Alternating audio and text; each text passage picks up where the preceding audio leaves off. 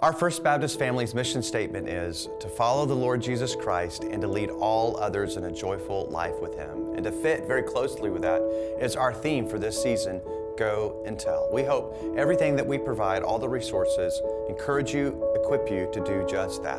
Go and tell.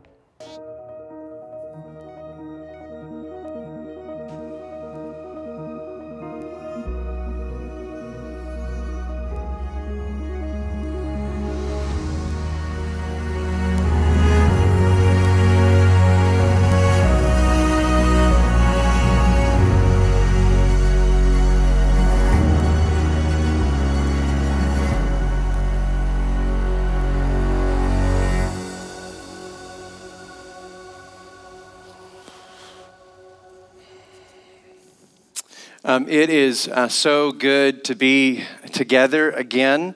We didn't meet last week in this space, so I didn't have an opportunity to preach and teach. If you were with us on Christmas, our Christmas Eve in worship, just what a wonderful time to celebrate the arrival of Jesus together. It's good. It's good. One thing I want to draw your attention to in the life of the church. We have something that we call All Church Retreat. It happens at the end of January. You can see those dates, January 26th through 28th. This is one of my family's favorite things to do because we get together outside of San Antonio at HEB encampment, campgrounds, and we just fellowship with one another, church family. Not everyone's able to be there, but those who are able to be there, it is just a wonderful time of fellowship and encouragement. If you've never come to All Church Retreat or you've just recently started attending, I would strongly encourage you to come. It is a wonderful, wonderful time. So put that on your calendar. You can go ahead and register at the link that's on the screen, but we would love for you to be a part of that. If you are new to us, my name is Danny. I'm one of the pastors here at First Baptist Church and have the privilege of preaching in this space and leading you in worship. It's something that I delight to do as one of the pastors here. And our mission as a church family is to follow our Lord Jesus Christ and to lead all others to a joyful life with Him. And I want my small role in this church family to encourage you and equip you to do that more and more. And not just as individuals, but together. We are His church in the heart of the city. And we all ought to join Him in what He's doing here and beyond. And I'm glad of the role that I have in giving shape to that and encouraging you to do that. If you are new with us today, one, let me say thank you for coming. We're delighted that you chose to worship with us. And second, we'd love to know that you were with us. And if you could let us know that by filling out the little card that is in front of you or near you, again, dropping it off in one of the little bins we have around the room or handing it to me. Or you can do that online at fbcsa.org/connect. In fact, if you just go to our homepage, up at the top, you'll see Connect Here. You can click on that link and go fill out a little bit of that information. That way we can know that you're here with us, and it gives us an opportunity to connect with you at a later time. But we're really, really thrilled that you're here. Continue to give, to be a part of what God is doing through this church family. You can do that online as well by going to fbcsa.org/give. Will you stand with me? And we are going to read just one verse today out of the passage that we have been in this past week. This is Matthew chapter 6, verse 1. Let's read this together. Watch out. Don't do your good deeds publicly to be admired by others, for you will lose the reward from your Father in heaven. Let's pray. Just verse 1. But y'all did really great. That was really great. Let's pray. Father, thank you for your word. And we're grateful, Lord, that you have spoken to us through words on a page, inspiring men to put those words down by the power of your Spirit. Lord, we need it. And may your words shape our life as we seek to follow your Son every single day. In Jesus' name we pray. And all God's people said, you may be seated. We've been in the Sermon on the Mount for a few weeks now. We started off with the Beatitudes, And the Beatitudes is a clear picture. Jesus is shaping for us a picture of what the kingdom people look like, what they value most, what do they hold on to. Just really kind of a legend for us on how to navigate this kingdom life. And then he moves quickly into describing what happens in a sinful and broken world when a group of people, the people of God, the kingdom of God, live in that kind of way, capturing those values in the Beatitudes. Well, they become salt and light. They season the world around them. They bring transformation and change and new life. They draw attention to God. Well, if you're anything like me, I hope that takes shape in my own life. Don't you? I mean, I want to be a person in the kingdom of God, of the kingdom of God, and I want to be a part of a people who are God's people, who want to increase in holding on to those values that we see in the Beatitudes, to be poor in spirit, to seek after the righteousness of God, to be humble and meek. I long more and more for all those things to take shape in my life. If there's one thing that we can be certain about as we go through this great sermon, is that Jesus really cares about your inner life. Jesus is really concerned about what's happening in your heart, in your mind, the things that are important to you, and the motivations that you have in your life, the desires that you have, the things that you long for. Jesus is really concerned about what's going on in your heart. And we see that in this passage, much like we've already seen it in previous passages. So in some ways, in many ways, the Sermon on the Mount is Jesus' guide to the inner life of a person who's longing and seeking after God. What begins to happen in that person's mind and heart? What does that look like for us? It reminded me of Psalm 19:14, of this longing and need to consider what happens in our heart. Psalm 19:14 says this, "May the words of my mouth and the meditations of my heart be pleasing to you." This is not some new idea. In fact, the law was to guide the people's hearts and minds the moment God gave it to them. But all along the way, God has been saying, I'm concerned with your inner life. And if you jump to Psalm chapter 24, it says this, "Who may climb the mountain of the Lord? Who may stand in his holy place? Only those whose hands and hearts are pure, who do not worship idols and never tell lies." God is very concerned with what happens inside your heart, what you think about, what you desire, and what motivates you.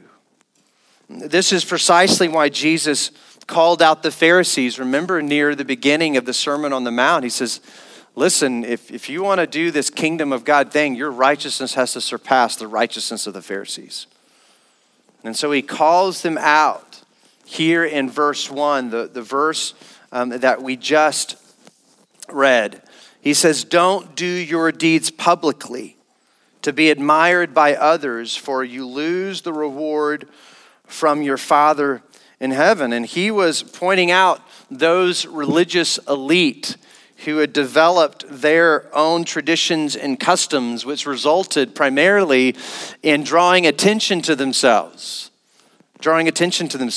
And Jesus says, hey, be warned. Don't go about doing your spiritual good deeds in that kind of way.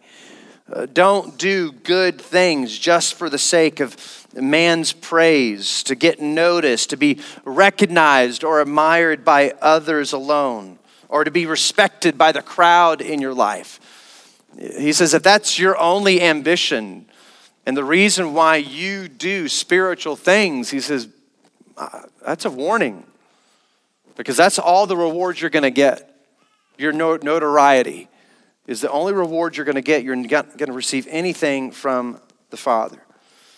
And Jesus will call that kind of life, those kind of motivations to do your good deeds just so that you can be admired by others or exalted by others. Oh, wow, look how spiritual Danny is. If that's your only motivation, Jesus describes that as hypocrisy. He'll say, don't be a hypocrite like people that are motivated by just the praise of the men and women around them. Don't put on a show. Don't pretend your spirituality. Don't be a fraud. He gives 3 examples of how this has been taking shape among the religious elite, or even those who might not have been a part of the religious elite, but were just in those kind of patterns. He gives an example of giving, praying, and fasting. In Matthew chapter 6, verse 2, he says, when you give to someone in need, don't do as the hypocrites do, blowing trumpets in the synagogues and streets to call attention to their acts of charity. There was no social security in the first century in Jerusalem.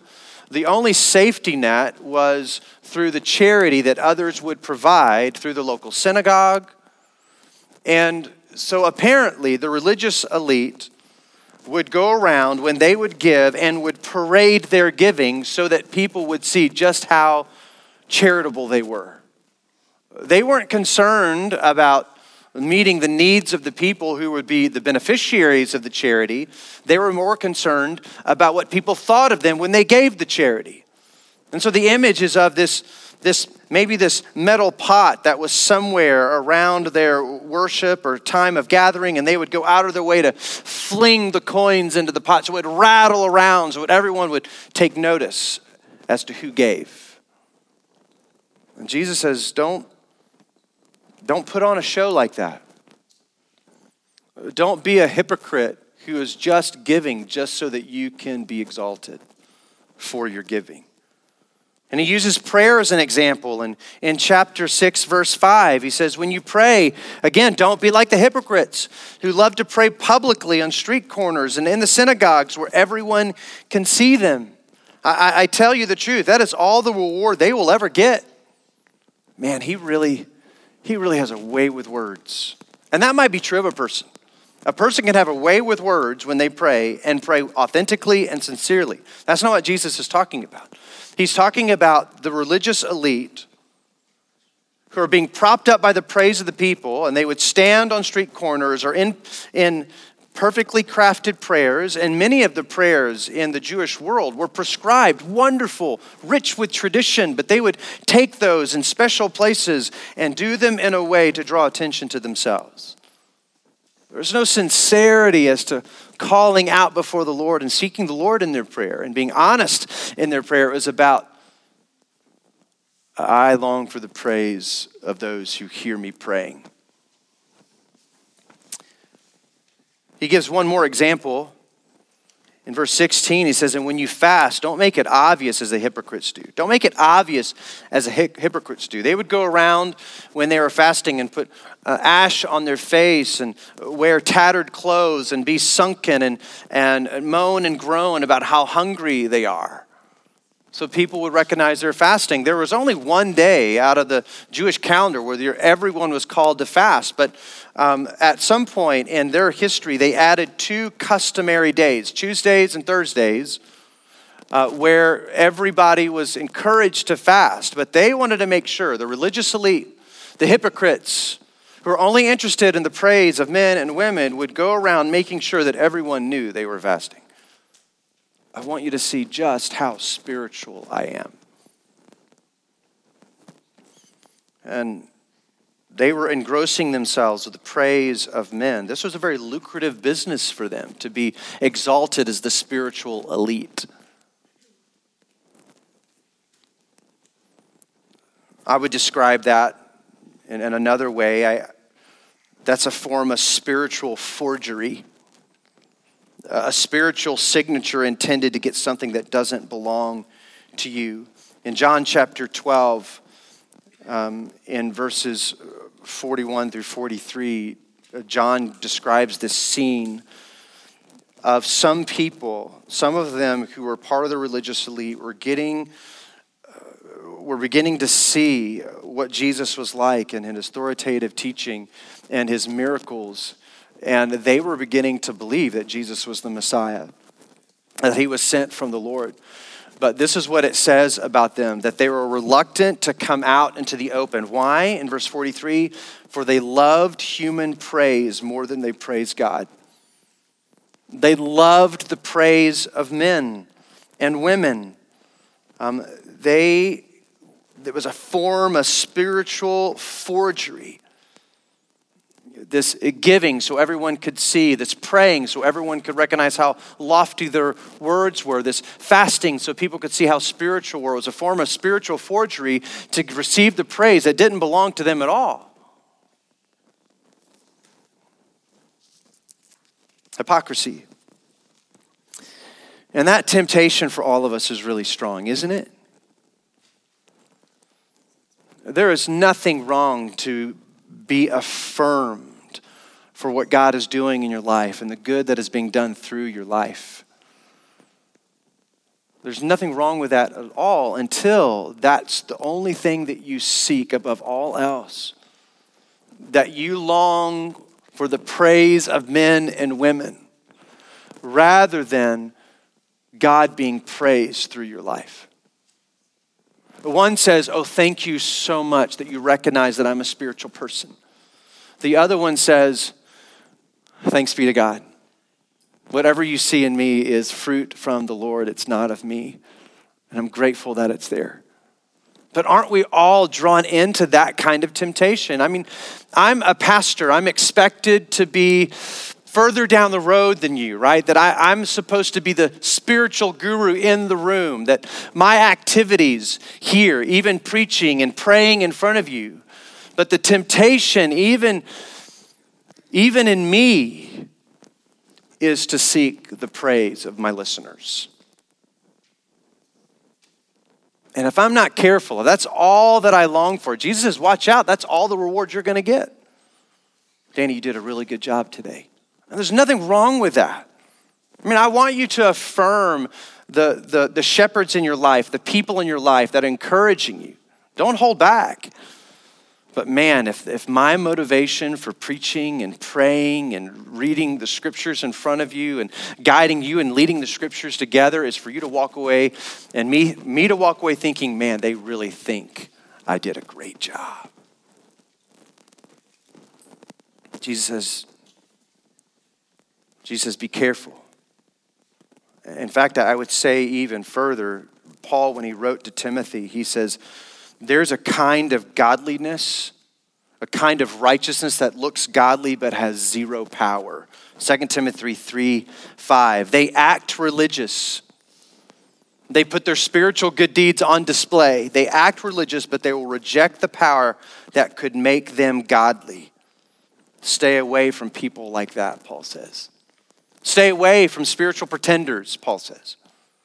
But it robs us of power when those are our only motivations, the praise and worship of others, that self-centered and self-exaltation, that idolatry.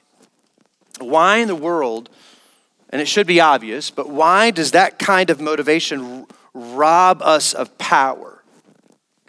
Well, the first reason is because it's faithless. It's faithless. And the second reason is it's lonely.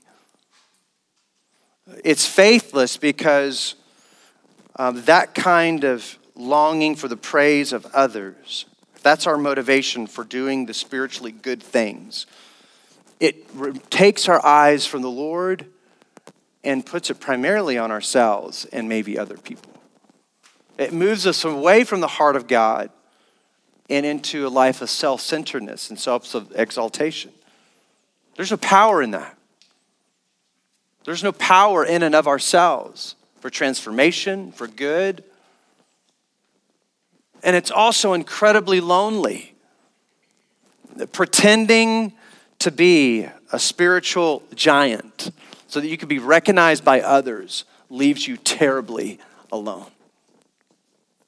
You don't build connections with people when all you do is wear a mask.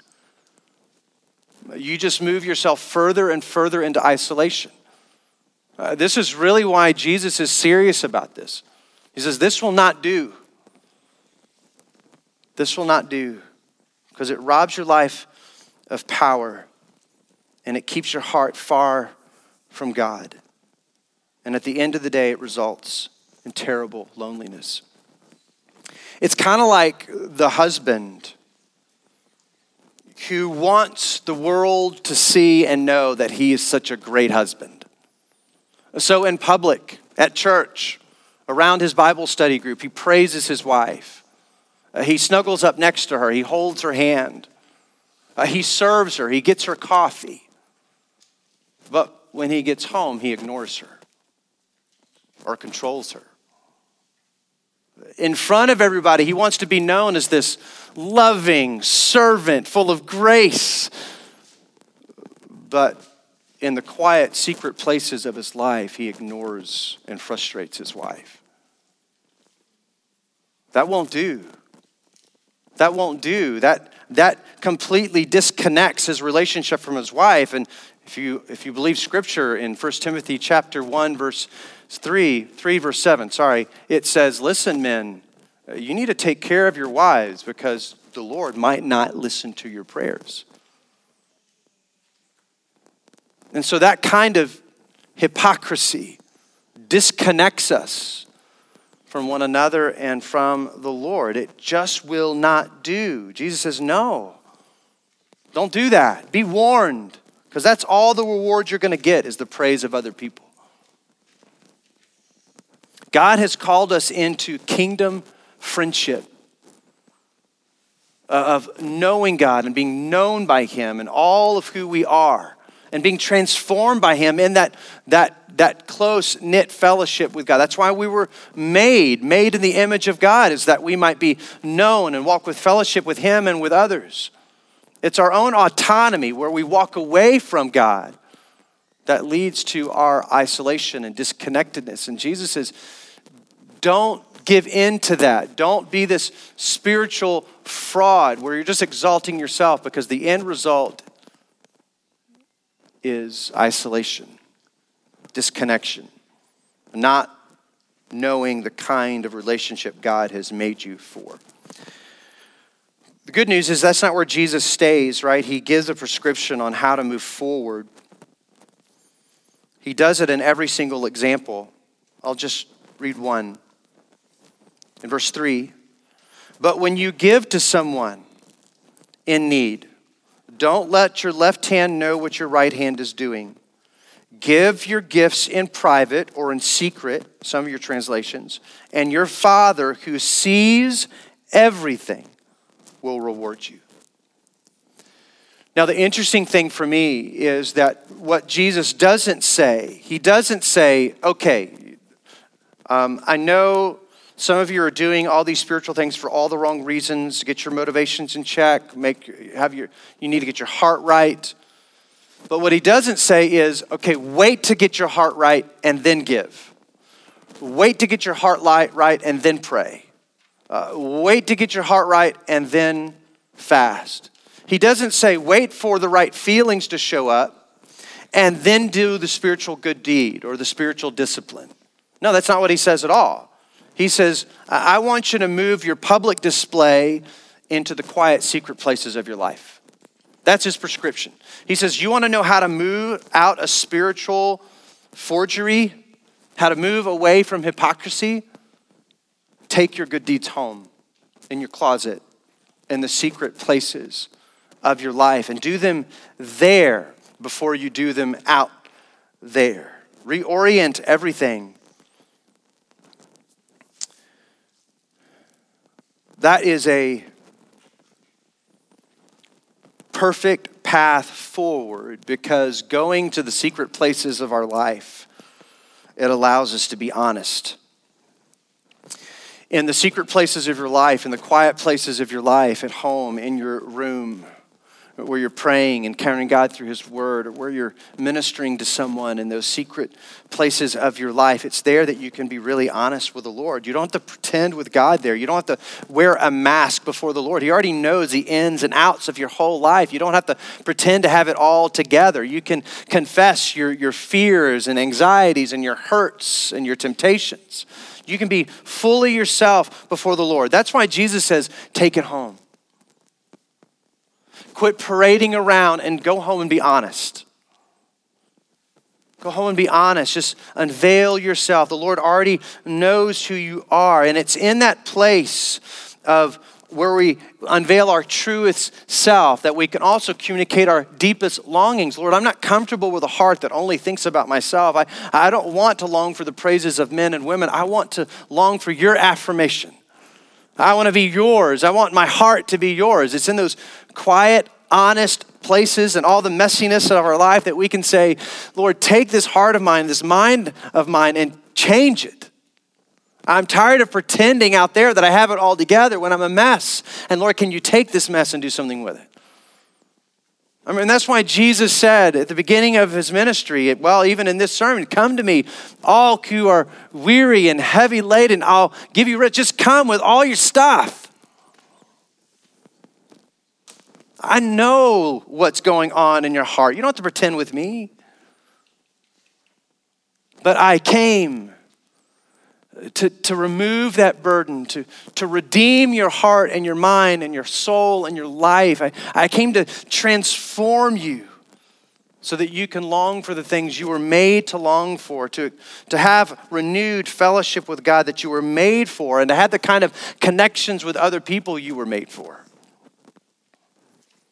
I'll tell you what, individually, there is no other place to no other person that I would want to take my insecurities, my fears, my sin and brokenness, my false pretenses, my temptation, than Jesus, who gave his life that I might find forgiveness, and who rose from the grave that I can have the hope that this can change. Jesus says, go to the secret, quiet places of your life and do spiritual good there. Work out those disciplines there. It doesn't mean they don't ever show up here. They will. But when they show up, they'll be real.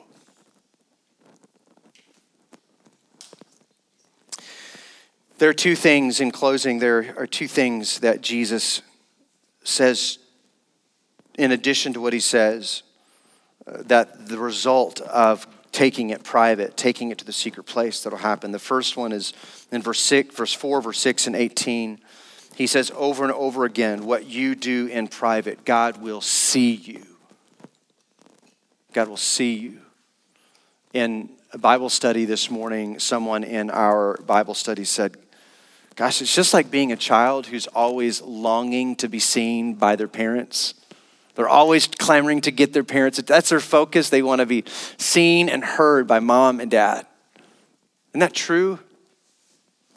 And Jesus says, I can affirm your deepest longing is to be known and known by your Creator and have honest fellowship and connections with others. You don't do that by parading around false spirituality and pretending. You experience being known when you go into the quiet places of your life. Know that when you pray in quiet, when you go into God's word in the secret places of your life, when you give and serve others in those private places of your life, you are seen and known. What affirmation. Not only that, but he says, and God rewards. On the other side, when you're just doing things so other people will praise you, Jesus says that's all the rewards you're going to get. That a boy, good job. But here he says, you will get reward from God. Wow, what a healthy perspective that we need in our life. I want all that God has to give.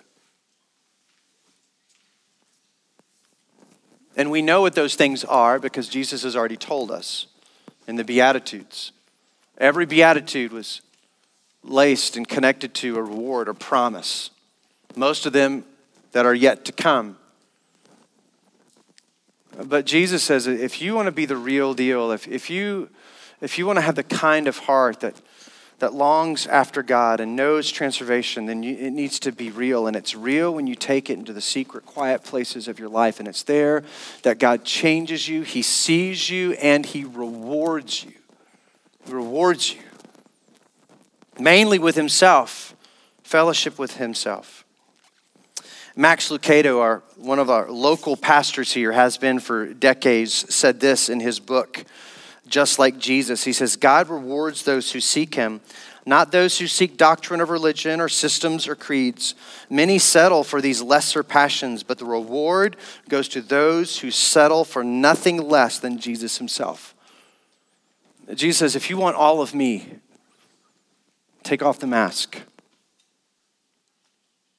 Take it home into the secret, quiet places of your life, and God will see it and bless it, and you will know fellowship with me. John Stott said it like this: God has little patience with triflers or people who play around or play act spirituality and godliness. God rewards those who seek him. Pastor Max warns us that we can't reduce Jesus to a list of doctrinal bullet points or a well-crafted meme. That's theological theater. But real seeking Jesus happens whether it's in front of people or behind closed doors. In those secret, quiet places. Seek Jesus, the person. He's more than just really sound doctrinal truths. He's a person who is sent to redeem you and to walk with you. There's a full-scale war against real honest pursuits in the secret, quiet places of our life. There is a full-scale war against that. From young to middle to old. Every moment of our lives in our culture, every nook and cranny is being filled with something. Our busy schedules, our devices that suck us into a fake online world. Every nook and cranny of our life is filled with those visual and audible noises. Do you think that's a coincidence? I don't think so. I think there is a strategy in the unseen world to rob us of the quiet, secret places in our life. So even though we might be well-intended, we never have the opportunity or the mental energy, emotional energy, and the time to give ourselves to seeking God in those places. Let's just put a screen in your hand every moment of the day. And I'm guilty just like the rest of us are. But there's a strategy there. When Jesus says, go home into the secret, quiet places of your life where God will see you and there you will know God's reward, the world says, no, let me give you something else.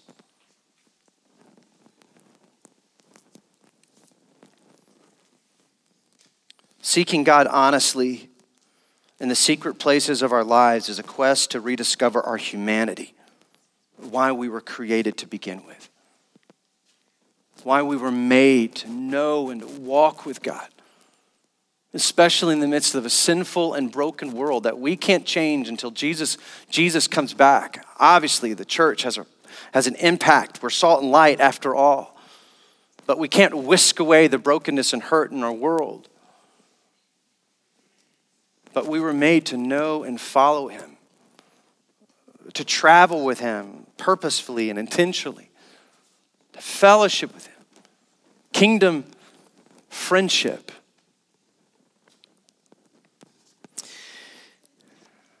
More recently, the past few years, I've really enjoyed New Year's resolutions. I haven't used that word.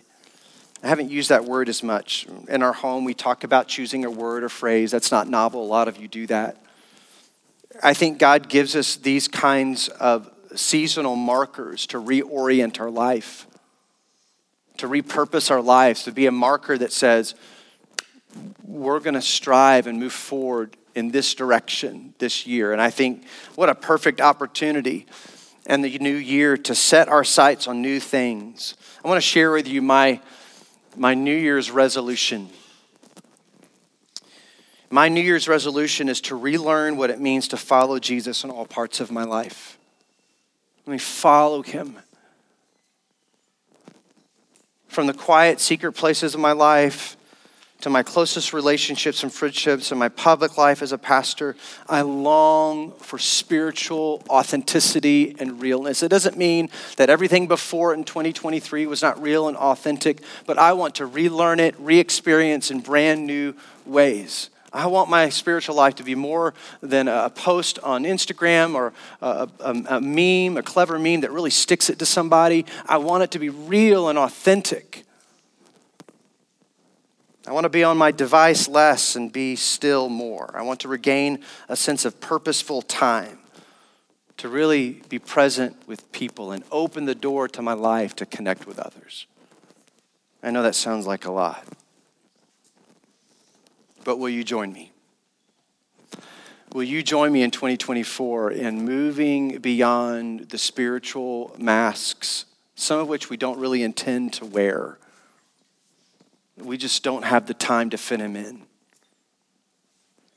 Would you commit with me, be resolute to walk with Jesus, to put down the device more, to seek him and seek fellowship with others? Let's pray. Father, thank you for your grace towards us. Thank you for the words of Jesus. Lord, help us to seek you with all of our heart, soul, mind, and strength. Help us to love you with all of our heart, soul, mind, and strength. And Lord, we entrust our hearts and minds to you. Lord, if we're followers of Jesus, we know you're in the work of changing our heart and mind. We're grateful for that.